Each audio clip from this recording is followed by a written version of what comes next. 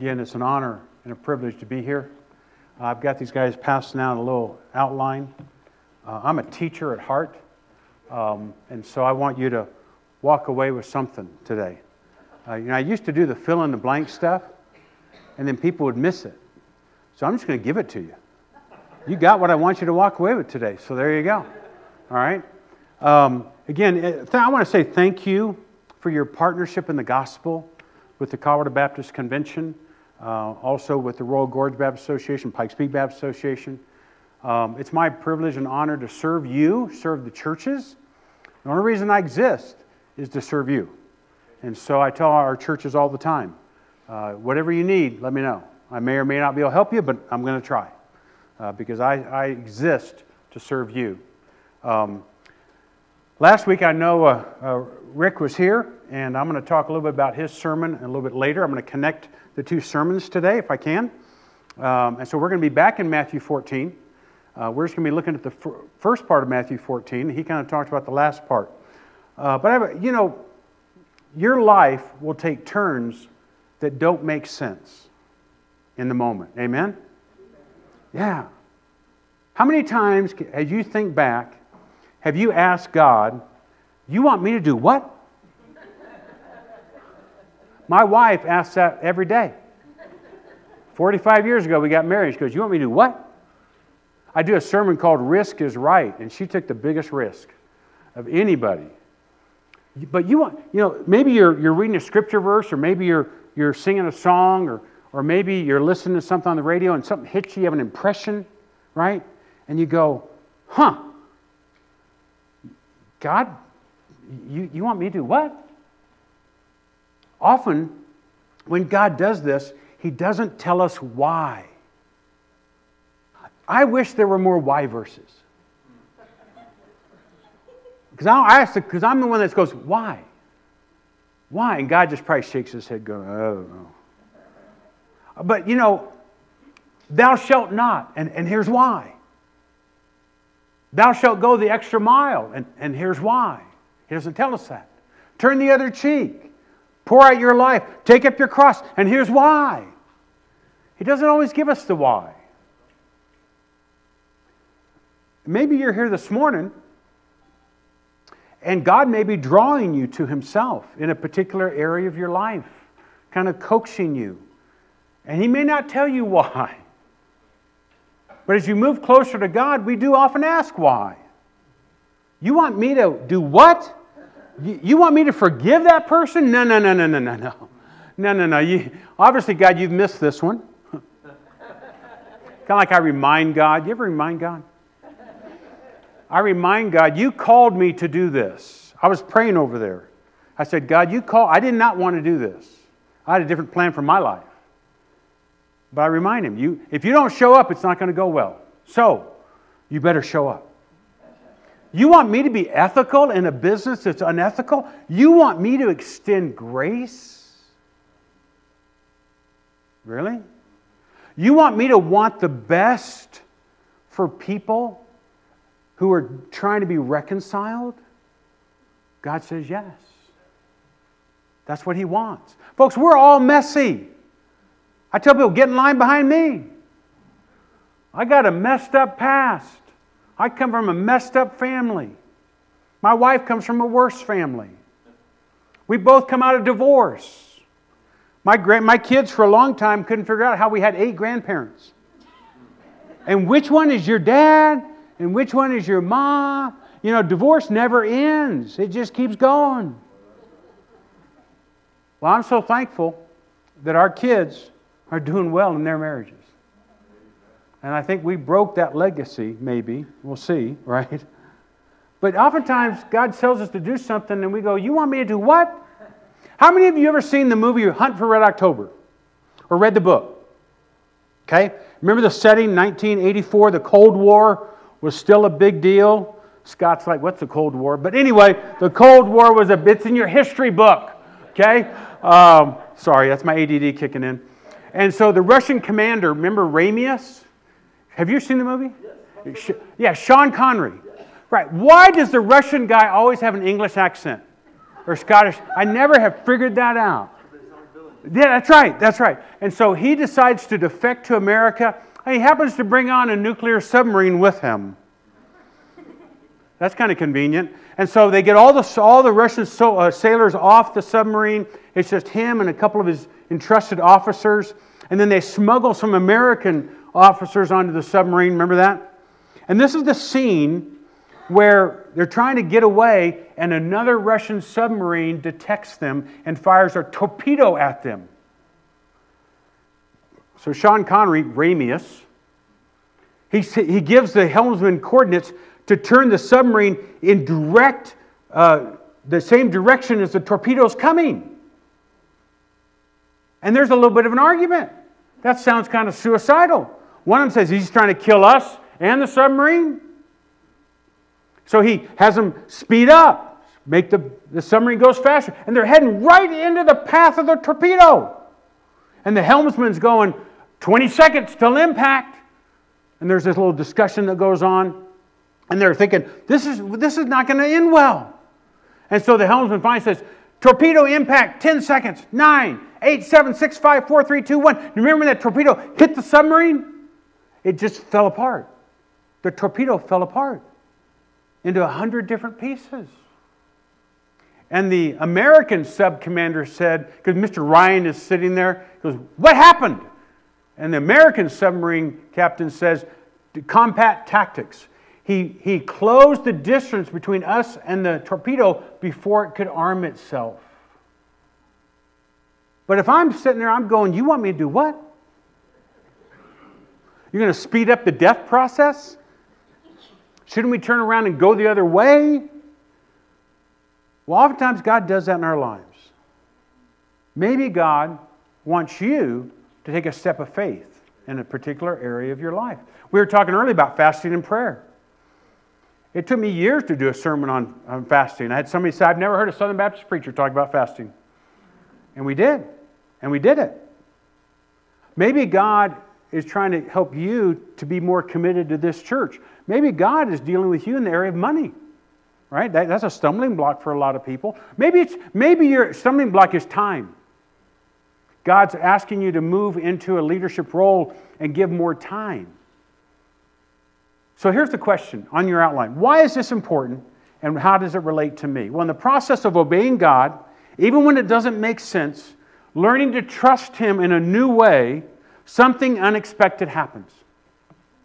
When our faith intersects with God's faithfulness, when we step out and obey God, God shows up. Every time. Every time God shows up. And we think back, holy smokes. God is alive and He's a real in that moment. And you know what? When we walk away from those events, we do not walk away thinking, wow, that was coincidence. Or wow, I guess I made the right decision. No, we walk away going, wow, the God of the universe just put Himself into my life. And we walk away knowing God more intimately than we ever would have before.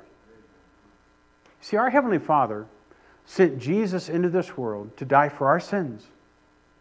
Not just so we would all obey, but so we'd have a relationship. And the currency of relationship is trust. Right? Any relationship, it's trust. Proverbs 3, 5, and 6 says, trust in the Lord with all your heart. Don't lean on your own understanding. In all your ways acknowledge Him, and He will what? Direct your paths. But it begins with trust. I'm going to submit myself. I'm going to yield myself. I'm going to surrender myself. And so from time to time in this life, Christ interrupts our life. I call it a life moment. We have a life moment with Christ, and He says, I'm going to do something different in your life. When I was a youth pastor, Scott, we were talking about that earlier, we used to always say, to understand why, submit and apply.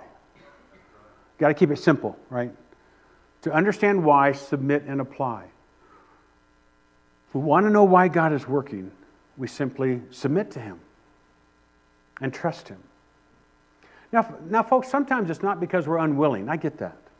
Sometimes we feel unqualified or unable. Zach, thank you so much for leading. Linda for playing. You know, I would love to be able to play an instrument. When I was in 5th grade, my 5th grade music teacher, I tried to learn how to play the trumpet. And after about 2 months, he said, you just stick to basketball. Stick to being an athlete. It broke me, man. I thought I could learn how to play the guitar. That didn't work so well either. There are some things I just can't do, right? So when God asked me to do something, I'm like, whoa, I don't even know how to do that. But God will often bring us an opportunity. He says, here's an opportunity, here's an assignment, go do it. And our natural tendency is to look at our resources, our abilities, our talents, and say, you got the wrong person. I'm willing, but I don't even know how to do that. I call it the zone of the unknown. Now for you, it may be a relationship. It may be a relationship that you're not even sure what to do about. But let me tell you something. There's one thing about relationship, and that's presence. We practice the presence of Jesus in the presence of others. I pastored for over 21 years at the same church. It survived me. People never remembered any of my sermons, but they remembered when I was there. They remember when I was walking with them. They remembered that phone call. They remembered that card. My wife still loves to send cards and snail mail. She sends them to my grandchildren. She sends them to my daughters. And they all love it. Because we get emails now, right? We get electronic communication. There's something about a card. And here's what she always tells me. If it makes you laugh, buy it. So when I'm looking at cards, it makes me laugh, I buy it. She has boxes, and they're filed by topic. I mean, she's kind of obsessive about this. But people love getting those cards. They love to hear somebody else cares about them. That's what relationships are about.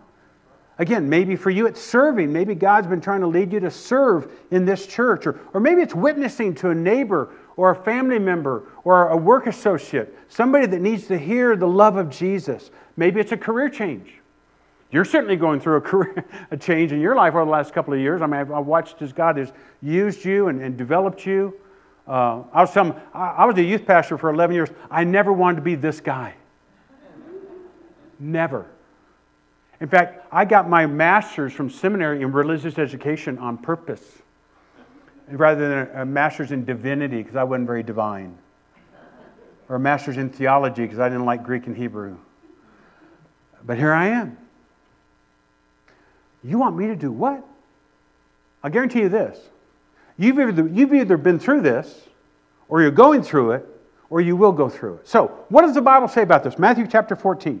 2 stories here. The feeding of the 5,000. And last week, Rick did a great job of talking about walking on the water. And he talked about the storms in life. He talked about how do you respond to the storms. He gave you 5 different ways to respond to the storms in life. Well, I'm going to connect these 2 incidents. I believe in Matthew 14, beginning in verse 13, Jesus feeds the 5,000. He's trying to teach the disciples what to do when given an impossible task. And then he illustrates it, and then he's going to test them when they get out on the lake. How'd they do on the test? They failed. Except one guy, and we'll talk about him in a minute. So, Matthew chapter 14, we'll start in verse 15. As evening approached, the disciples came to him and said, "This is a remote place, and it's already getting late. Send the crowds away so they can go to the villages and buy themselves some food." Now, that's pretty smart. They're thinking logically, right? Send them away so they can get some food. They're probably hungry. Verse 16, Jesus replied, "They do not need to go away. You give them something to eat." Now, oftentimes in Scripture, we don't see the pauses. I think there was a pause here. And I think those 12 guys looked at each other and go, "What? He wants us to do what?" Sure. What you guys got? I got a fish and some loaves. All right, so look what they do. We have here, verse 17, only 5 loaves of bread and 2 fish. Same response we would give him. Here's what we have. We're willing, but our resources are inadequate. We're not saying no. We're just saying we can't. You do the numbers. Now, Jesus has them exactly where he wants them. And he begins to teach them a life lesson. Verse 18. All right? Bring them here to me. Bring what you have. Verse 19, he directed the people to sit down on the grass, taking the 5 loaves and the 2 fish, and looking up to heaven, he gave thanks and he broke the loaves. Then he gave them to the disciples, and the disciples gave them to the people. They all ate and were satisfied. And the disciples picked up 12 basketfuls of broken pieces that were left over. The number of those who ate were about 5,000 men plus women and children. Now, folks, I have no idea how that happened. I can envision myself carrying this basket, giving stuff out. I mean, is it like, wow, there's more coming? Like you look under it? Where is it coming from? I have no idea how it happened. It just says it happened. And here's the point. Everyone was satisfied. Everyone was satisfied. Now, I have a feeling after this, the disciples looked at each other and said, wow, look at what we did. I mean, look at what he did. I mean, look at what he did. Wow. Did he do it or did we do it? No, we couldn't do it. We gave him what we had. He did it. All we did was pass it out. Wow. Verse 22. Immediately, Jesus made the disciples to get in the boat and go on ahead of him to the other side while he dismissed the crowd. Immediately, while they're still trying to figure it out, he says, I want you guys to go do this. Now, the task he has given them, is it impossible? Not to them. Why? Have they done this before? They were fishermen, right? They'd done this half a dozen times. Feeding the 5,000? Impossible. Going for a boat ride? We got this one. So, they get in the boat. 6-8 mile journey across the lake. I've been to the Sea of Galilee. Incredible place. Experienced fishermen. Not a big deal. They start rowing, talking about what just happened. Verse 23. After he had dismissed them, he went up on a mountainside by himself to pray. When evening came, he was there alone. But the boat was already a considerable distance from land, buffeted by the waves because the wind was against it. So there's a headwind. The harder they row, the harder the wind blows. Now, the sun sets. It's pitch black. I've been on the Sea of Galilee in the middle of the night on a boat. We took a bunch of folks from our church. They asked me to teach from this passage, so I did. One smart aleck guy said, how come you're not walking on water? I said, do you see Jesus out there? Oh, show off. Huh. Anyway. The wind's blowing against them. Jesus said go, so they're going, right? They're working their heart out. I mean, they're pulling. By golly, we're getting over there to the other side of the lake because we can do this. They can't make it. It's 3 to 6 a.m. in the morning. They've been out there almost 10 hours, but they're not going to give up. Verse 25. During the 4th watch of the night, Jesus went out to them walking on the lake. What? Now, I love, over in Mark, I love this part. Mark, in chapter 6, he gives a little bit different interpretation. He says in verse 4, he said, when the evening came, the boat was in the middle of the lake, and he was alone on the land. He saw the disciples straining at the oars because the wind was against them. About the 4th watch of the night, he went out to them walking on the lake. He was about to pass them by. Hey, guys. They're stuck. And he was about to pass them by. They realize this is impossible. Verse 26. When the disciples saw him walking on the lake, they were terrified. It's a ghost, they said, and they cried out in fear. Verse 27. But Jesus immediately said to them, take courage, it is I, don't be afraid. What a powerful life moment. At that moment, one of them puts 2 and 2 together. Peter. Now, we're pretty critical of Peter. I get that. But Peter's the only one who connects the dots. I have to think he thought something like, let's see, okay, a little bit ago he said, feed the folks. We couldn't do it. We gave to Jesus what we had. He gave it back and everybody was satisfied. He multiplied the food. We didn't do it. He did it. It was a miracle. All the people were fed. Then he tells us to get in the boat and go across the lake. But he knows it's going to be impossible. We didn't know that, but he does. So he puts the 2 and 2 together, verse 28. Lord, if it's you, tell me to come to you on the water. In other words, Tell me to do something else impossible. So here's the principle. When God calls us to do something, when God makes His will known to us, once we know it's the call of God, we can rest assured that God will provide the resources and the power. So Peter says, ask me to do something impossible. What does Jesus say? I love it. Come. One word, come. And that's the invitation Jesus has for all of us. Just come to Him when we're hurting, when we're struggling, when life's not turning out like we thought it would. We can just come to Him. But it requires faith. The call of God is always accompanied by the power of God. The call of God is always accompanied by the power of God. Jesus was trying to teach the disciples a lesson, and Peter put it together. God's call in our lives nudges us outside of that comfort zone, into that zone of the unknown. And along with that calling, God always provides the resources. God has called you guys to plant Lake Avenue Church. He's going to provide the resources you need to do that. Now, it may be an hour before you need it. I'm just saying. I came to a church that had 60 people, half of whom you didn't want. And there were times when they said, could you hold your paycheck till the next Monday so we can have another offering on Sunday? I mean, there were some crazy times early on at Chapel Hills Baptist Church. But Peter put it together. Peter got out of the boat and he walked on water. Then Peter got out of the boat, walked on the water, and came toward Jesus.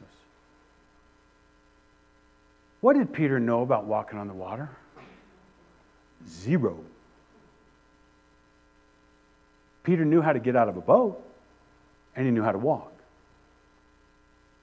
And he discovered in that life moment what Jesus is constantly communicating with you and I. When God calls us to do something, He waits for us to do with what we know to do and give what we know we have, and then God does only what He can do. God is in the miracle business. But here's the problem.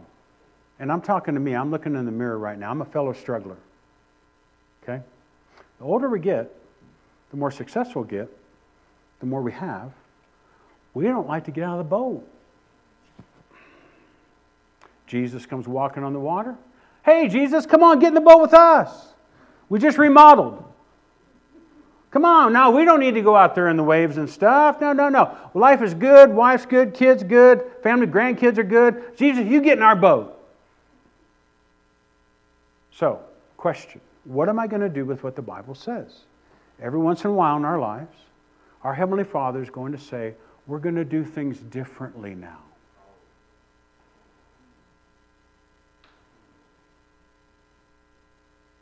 I'm going to take you relationally where you've never been before. I want to use you in a way I've never used you before. So, swing your legs over the edge of the boat and get out of the boat. God's call is always accompanied by God's resources. When our faith intersects with God's faithfulness, things will be different. Staying in the boat does not require the power of God. There's 11 guys, they stayed in the boat. Now we fuss at Peter walking on the water. Question, has anybody here walked on water? There you go. Okay, that doesn't count. Good try though. Peter walked on water. Okay. The danger is we become so successful, so gifted, so talented, that we don't need God. The power of God, there's a statement in your outline, the power of God is only present where the power of God is needed. The power of God is only present when the power of God is needed. We need to get out of the boat. You say, you want me to do what? Yeah, get out of the boat. Do the impossible. Trust God to be God. It's going to happen in your life. Some of you know exactly what I'm talking about. Some of you could come up here and tell your story today of how God has done exactly that. Because I can too. Whether it's an area of serving, whether it's in a relationship that needed to be healed, restored, whether it's a career move, whether it's in the area of giving. We trusted God, and I was never the same. That's called a life moment. Do I attempt the impossible? Do I trust God? Life's moments grow us and stretch us and make us get out of our comfort zone. But you know what it does? It makes us more like Christ. That's what it means to be Christ-like. You're going through difficult times. I get that. But God's not done. And we need to be gracious to each other. Our goal should be for restoration and reconciliation in all aspects. Whatever that needs to look like. And you know what? God may need to start it in me. He may need to start it in your heart. Aren't you so thankful that God uses broken things? I love that passage in Corinthians where it talks about we're clay pots. I often say I'm just a broken pot. I'm just a hunk of clay. And God chooses to do what only God can do. Now, you may be here this morning. I don't know. Zach, you come on up. We're going to end with a song, I think. You come on up. Whoever's going to be playing, come on up. I don't know where you are with Christ. Maybe you're here this morning and you've never trusted Jesus. That may be the huge barrier, right? Well, let me tell you something. He's worth trusting. He will not let you down. Jesus said in John 14:6, I am the way, the truth, and the life. No one comes to the Father but by me. This could be your life moment. This could be that time to get out of the boat. Folks, I don't know what tomorrow's going to hold. I got to drive back to Colorado Springs. I don't know if the Broncos are going to win tonight or today. But I just hope I make it safely home on I-25. All right? Jesus is inviting you to get out of the boat spiritually. Do what you can't save yourself. People say, I'm not good enough. You never will be. I come from a really sordid past. I come out of the drug culture, and I got a history, and I didn't even start going to church till I was a freshman in college. I'll never forget one Sunday, the pastor was in Galatians, I was in Colossians, I was in the wrong chapter of the whole stinking sermon. I didn't know anything about the Bible. But God did what only God could do. And He can do that in you. If you've never asked Jesus to come into your heart, you can do that today. We're going to sing a little bit. I'm going to be here at the front. We've got deacons here, different people. Maybe you want to go and pray with them. Well, whatever that needs to look like for you. We want to give you a chance to respond to what God may be stirring in your heart right now. You want me to do what? Yes. You want me to become a Christian? I know some Christians. I don't know about that. Well, don't let that dissuade you. Jesus wants a personal relationship with you. Let me pray for us. God, right now, I just thank you so much for this church.